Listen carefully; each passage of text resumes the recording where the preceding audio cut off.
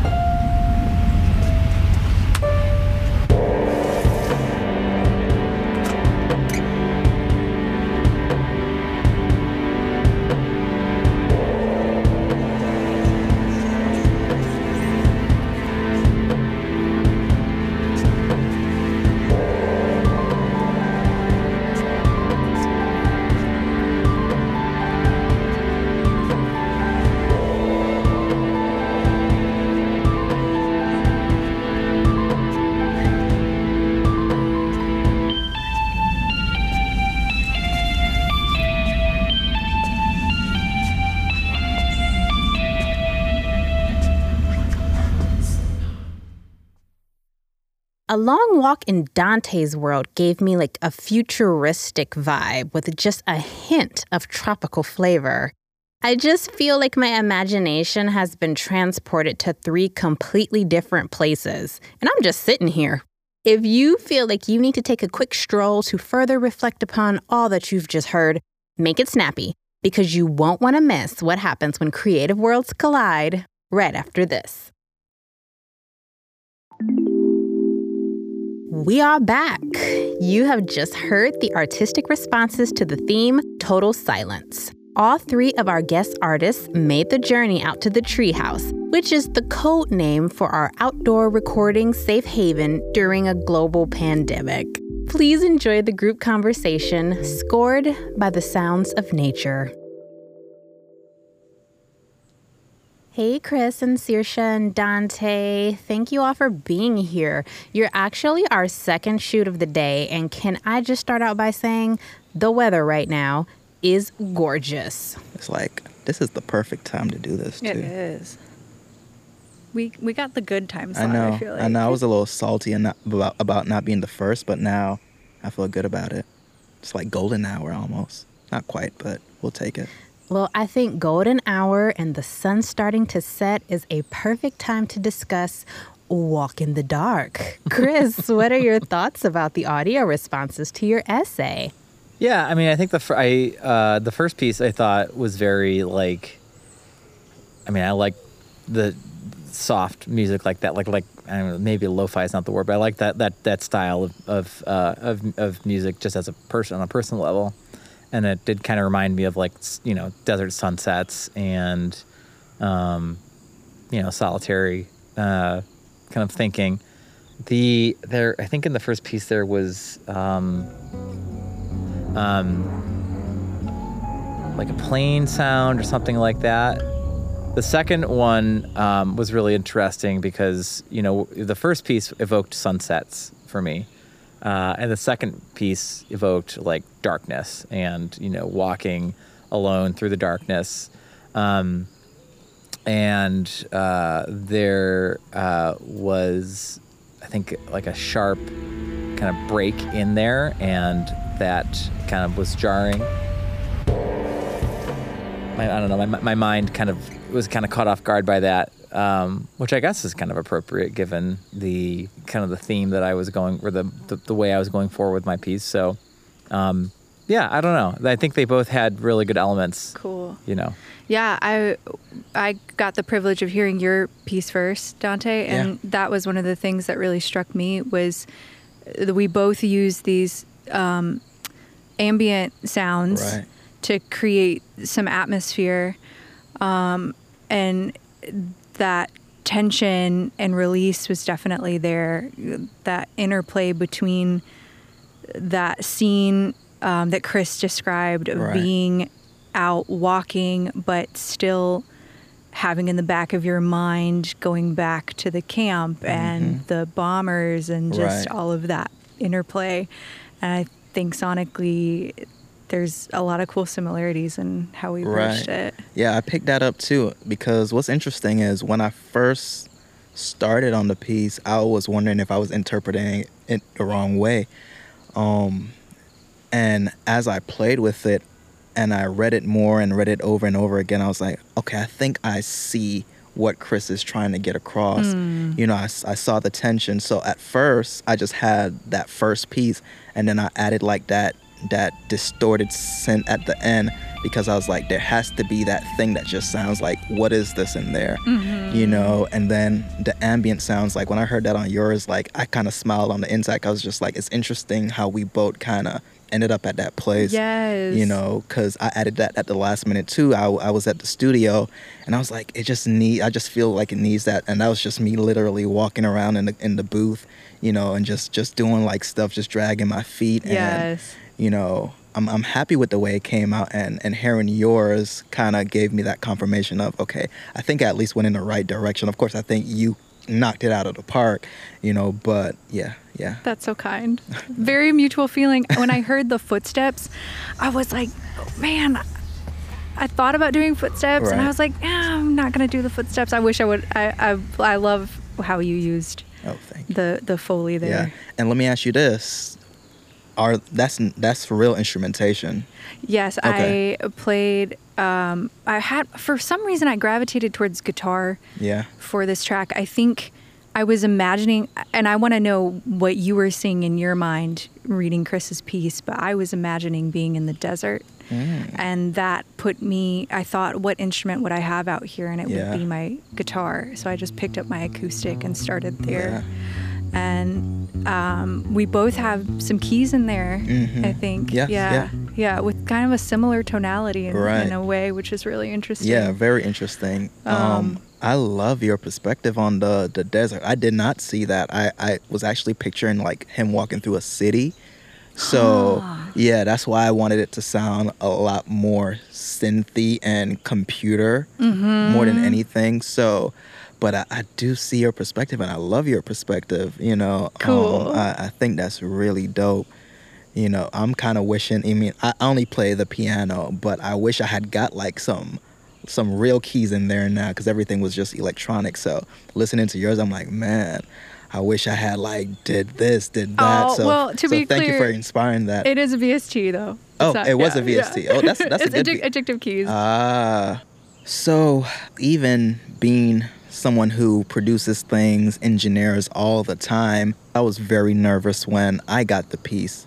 So I'm curious, Chris, how did you feel as someone not necessarily a writer, even though I think you killed it? Nicely done. How did you feel about it? Like, were you nervous? Did you have apprehensions?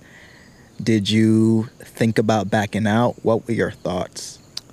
No, I don't know that I guess what were my thoughts on this is interesting. I know that you've been working on this project for a while, and I was really excited to, see this come to fruition. And I was honored that you asked me. In my work, essentially as a lobbyist or as an advocate for human rights, I do have to spend a lot of time creatively telling a story about refugees and about why, veterans should care about human rights. Okay. So I grew up as a Marine Corps brat, and my father was actually in the first Gulf War, and he did not develop the photos that he took while he was there until I was a teenager. Huh, wow, okay. So with that in the back of my mind, I wanted to ask you if it was difficult for you to express yourself in writing. Yeah, I think you always feel vulnerable when you want to, or when you're asked to talk about an experience that you have, especially like you're writing a piece, and people are going to read that and they're going to think a certain way about you, or they're going to have these preconceptions about who you are as a person.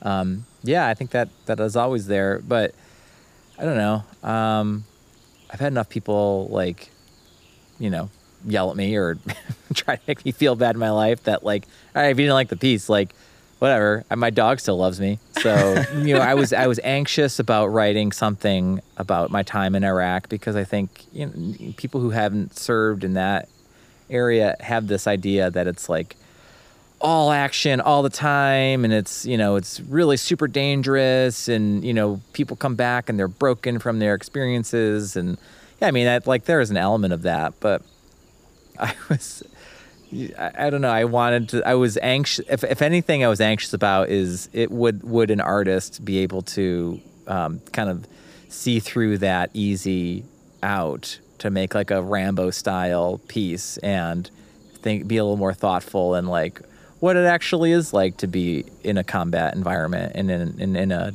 war zone, and to kind of pick up on the nuances of that. I definitely had some, I don't want to say anxiety. I think that's maybe overhyping it, but I took some pause. There was some hesitation for me around, am I doing what's expected am I going to walk in and my other soundy is going to have this, I don't know, radio commercial or jingle, and the contrast is going to be so great that it's going to be hard to talk about, what our interpretations. But I think that's one of the things, as a creative, you've just got to set that aside and dig into your own authentic interpretation of something. So it was a really cool exercise in that sense of having to get over that initial hurdle for me. Yeah. So for me, I feel exactly the same. I was so nervous. I was like, because I haven't produced anything in a while, I've been mostly engineering and stuff like that. So I use Logic to do this. So to open up Logic, I was like, where do I start? What do? I haven't done this in so long. So I put a lot of pressure on myself. Like, it even took me a few days before I actually really got to it, because I was just like, is Chris going to hear this? I mean, I didn't know it was Chris at the time, but I was like, is the writer going to hear this and be like, this is terrible. This sounds like nothing that should go along with my amazing piece. So I was really nervous about it. But, as I did it, as I lived with it, and I didn't, I was wondering if I should get some opinions on it. And I kind of stayed away from that because I kind of wanted to keep it as my own interpretation. So as I lived with it, as I played with it, I reread the piece. I kind of started feeling more comfortable. And, as I got into Logic and I started doing things again, it kind of came back like muscle memory. And I felt better about it. And now coming here and speaking to you, Saoirse, I just feel a lot more comfortable, because I see that while I think your piece is 10 times better than mine, I feel like we at least had the same thought process, So that's cool. So Saoirse, the 90-second cap, did you find that it helped you or did it scare you? What was your approach as it relates to that? I was definitely surprised when I first saw the limit. Yeah. And I think if I would have had, let's say, 3 to 4 minutes, I would have gone with a more traditional song structure. So the cap was really cool in that I decided to tap into more of my compositional skill set and think about scoring the scene that was happening that Chris was describing. So in the end, it really ended up being a limit that allowed me to expand my creativity into a different lane, which was cool. Yeah, I agree, because, coming from a music background, nothing is ever shorter than maybe 2.5 minutes, right? So I was like, I'm accustomed to, songs having parts, it going somewhere, coming back to another place. So I was just like, I've never created anything that's 90 seconds, So it was a great challenge, and I think it kind of stopped me from probably overthinking it, because if it was longer than that, I would have wanted parts, it doing this, it coming back here. So I agree. That's a great point. I'll be the first to tell you, I don't know much about art, or I am not the most, I don't appreciate a lot of the talents I think that people give just because I don't understand it. But that doesn't mean, and I think this is a thing that our society in general needs to work on. Just because one doesn't understand a thing doesn't mean that one can't value its contribution to society. And art has a major contribution. It's expressive. It offers an outlet. It allows people to express things that they otherwise wouldn't in a real, raw, emotive way. Yeah, and that's why I think this podcast is so amazing, because it's making us have conversations in a different way, and it's exposing the fact that we are more alike than we think, because we were able to tap into some of the same things, and while the pieces were different, the thought process and even some of the elements were very similar, so I think that's so cool. So in this piece that we were responding to, we both ended up imagining a character in a certain location in a scene. So for me, it was the desert, and you were imagining kind of a futuristic cityscape. Yeah. Is there a place where you, whether it's real or imagined, is there a place that you go to get to that sense of peace, where silence is a welcome respite? There's 2 places I think that come to mind. I love Rincon, Puerto Rico, which is on the western part of the island, and I've already, I think, booked an Airbnb for next summer. Hopefully, we can be able to go. Yeah. The other place is Spain. I really do like Spain. I lived there for a year, and so I try to go back as much as possible. The eastern part of the country, Valencia and Barcelona, and that I'd like to go back to there. So. Yes, the one place I can think of like right off the bat is back home. I'm from the British Virgin Islands, so I just think about being on the beach. Being on the beach. You took mine. I did, yeah. Yeah, just being on the beach and specifically being on the beach because where my grandma lives back home, it's right across from the beach. So being at the beach, grandma's in the house baking something, I can smell that while I'm on the beach, feet in the sand, just looking out at the sunset because I love sunsets. Like that's, when I need to recharge, when I need to refresh, that's what I think of and that's where I want to go. So, yeah, what about you? I love it. I have to say the beach as well. So a lot of the my interpretation of Chris's piece comes from growing up as a Marine Corps brat. And we spent about 5 years in Okinawa, Japan, and actually Hawaii, Kaneohe Bay as well when I was a little kid. Nice. And my memories of the beach are just so strong and so fond that any beach or really anywhere that I can be by water, that's my recharge space. Yeah. I love a good beach vacation, and especially a beach where there's nobody there. So it's just don't talk to me, people. I just want to sit here and drink my Captain and Coke and just go swimming. That's what I want to do. Well then, Chris, I'm surprised that you didn't write about the total silence that you enjoy on your beach vacations. And much like your artistic responses, this conversation has been quite the journey. Yes. New episodes of You Heard Me Right will be dropping weekly on Thursdays, so make sure to follow, subscribe, share with your friends, share with your enemies. Maybe if they like the podcast, you won't be enemies anymore. That'd be kind of nice. So yeah, I guess meet us back here next week, where a theatrical director, film and television composer, and master percussionist will tackle a theme that can have many meanings, because it's a homograph. We'll hear you later.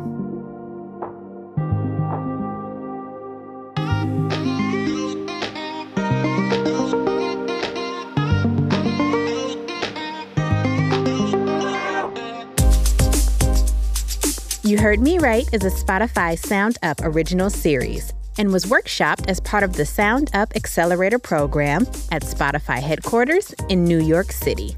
From Could Be Pretty Cool Productions, this episode was produced and edited by Casey Willis, with help from Cooper Skinner and Jacob McCoy.